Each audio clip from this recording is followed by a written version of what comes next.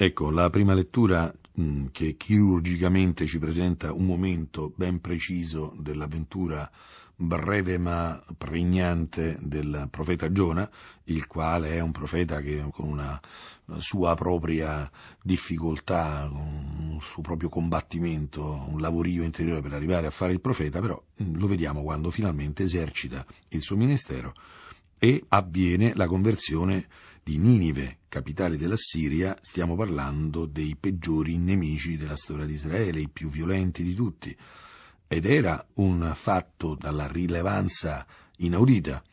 Invece, nel Vangelo noi abbiamo il momento in cui Gesù inizia a parlare nel più antico dei Vangeli. Siamo appunto al capitolo primo, al versetto 14, e Gesù fino adesso non ha parlato. E Marco mette sulla sua bocca, nel racconto che, ripetiamo, il più antico dei racconti su Gesù, queste parole: il tempo è compiuto, il regno di Dio è vicino, convertitevi e credete nel Vangelo. Evidentemente questa frase di Gesù viene messa in parallelo con la frase che dice Giona, che è molto più negativa, ma ha un'assonanza. Giona ai Niniviti, perché si convertano dalla loro condotta malvagia, dice: ancora 40 giorni e Ninive sarà distrutta. Qual è il punto di contatto? Certamente si parla del tempo. Notiamo una cosa: il tema della prima lettura è il tema di un grande cambiamento, di uno spaventoso, enorme, storico cambiamento, quello di una città che è enorme, ci vuole un giorno di cammino per percorrerne una parte. Figuriamoci che razza di mostro doveva essere nell'immaginario biblico, ecco, e questa città cambia atteggiamento. I cittadini di Ninive credettero a Dio, bandirono un digiuno, vestirono il sacco, grandi e piccoli, e Dio vede che si sono convertiti dalla loro condotta malvagia. Nel Vangelo noi abbiamo la chiamata a conversione esplicita. Il cambiamento. Come funziona il cambiamento dell'uomo? Il cambiamento è assolutamente necessario, senza ombra di dubbio. Il tema di questa liturgia è il cambiamento, cambiare. Cambiare è necessario, convertirsi non è una volta, è costante, è l'atto della morbidezza del cervello, per cui uno non è rigido, non è sclerotizzato e ha un cuore che si mette in discussione, ha un'intelligenza ancora vivace che può fare il salto fuori dalle sue proprie assolutizzazioni, dalle proprie fissazioni. Il cambiamento. Quanto è importante il cambiamento? Non si può vivere senza conversione, non si può amare nessuno senza sapersi lasciar cambiare dalle cose che succedono. Ma come si fa a crescere un bambino senza adattarsi al suo modo d'essere? Ma come si fa a amare tutta la vita una donna se uno non è disposto a entrare nei suoi ritmi, nei suoi modi, nelle sue sorprese, nei suoi stati d'animo? Ma come si fa a pascere una comunità cristiana se non se ne avverte il movimento e non ci si adegua al movimento? La vita è lasciarsi cambiare dalle cose.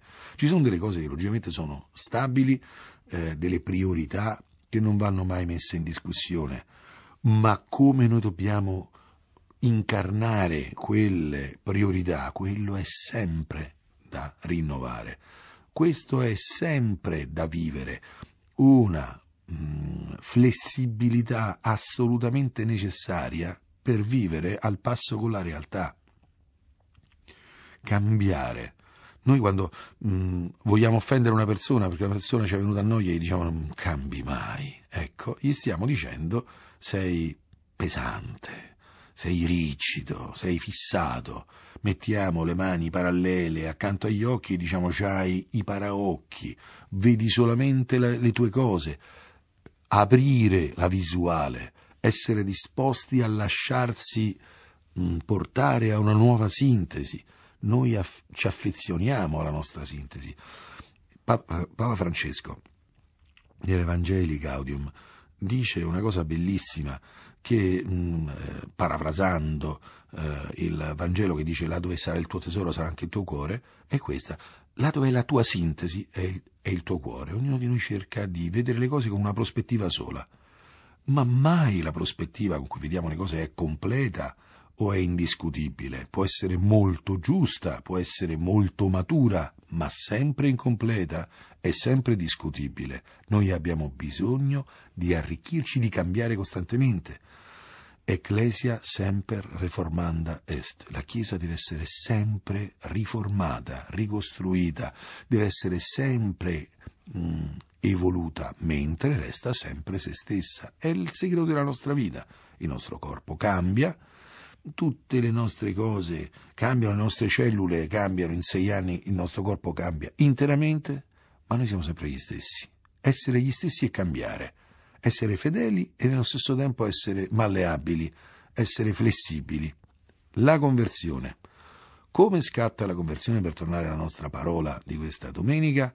Ecco, in questi 2 testi messi in parallelo dalla liturgia compare una coordinata, che non è l'unica, però è sottolineata, un problema di tempo. Il tempo è compiuto, il regno dei cieli è vicino, ancora 40 giorni e Ninive sarà distrutta. Cioè c'è un tempo che termina. Noi non siamo in una vita piatta, sempre uguale a se stessa, dove il problema sono i concetti. No, i problemi non sono i concetti, i problemi sono le cose che capitano, l'evoluzione delle cose. Parlare con un figlio c'è un tempo per farlo, oltre non ci si parla più. Correggere un errore fatto c'è un tempo per farlo, poi l'errore è sclerotizzato, sta lì, è troppo tardi, me lo stai dicendo troppo tardi. Rimangiarsi una parola infelice detta, o lo si fa subito o più tardi, non è il caso. Certe volte invece bisogna aspettare, bisogna calmarsi, bisogna aspettare che le acque siano un po' più serene, che lo specchio interiore sia un pochino più rasserenato e uno capisca un po' meglio quello che sta succedendo. Ma i tempi, la vita ha un ritmo, dobbiamo entrare in questo ritmo. È interessante che la caratteristica della risposta di Simone, Andrea e di Giovanni e Giacomo è che subito lasciano le reti e lo seguono. E il Signore li chiama subito. Questo termine subito, c'è qualcosa che non bisogna aspettare. C'è la fretta infelice che non è sana. Le cose di Dio vanno fatte con equilibrio, ma quando è chiaro che Dio ci sta chiamando, quando è chiaro che il tempo è compiuto, non possiamo più aspettare un secondo, non dobbiamo dare tempo, perché in quel tempo, in quello spazio, in quella dilazione di tempo che accogliamo, entra l'opera della distruzione. Ci sono 40 giorni prima della distruzione e il regno dei cieli arriva adesso. Io capisco il tempo in cui devo capire che sta parlando proprio a me. Devo capire che le cose stanno prendendo proprio una dimensione che si riferisce alla mia persona, ma quando ho capito ciò che devo fare, non devo più aspettare.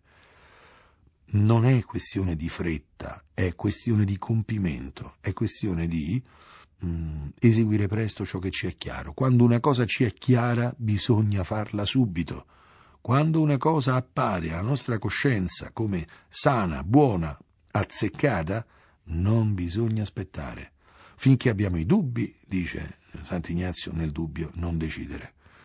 Finché abbiamo dubbi non ci dobbiamo muovere, ma come abbiamo chiarezza dobbiamo partire. Quanta gente che non fa ciò che gli è chiaro che debba fare.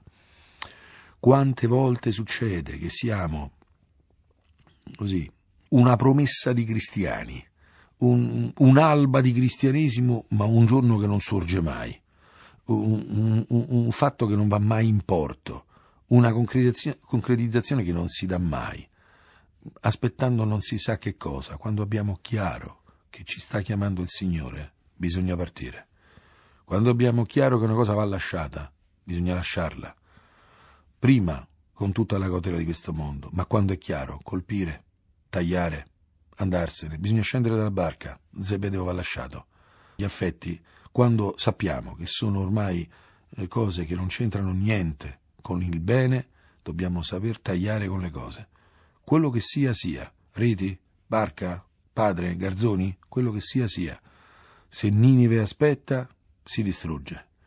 Se Pietro non segue, sciupa la sua occasione e diventa un anonimo. Per avere il nostro proprio nome dobbiamo entrare nei ritmi della verità. Quando la verità appare nel nostro cuore, bisogna obbedirgli, senza attendere niente.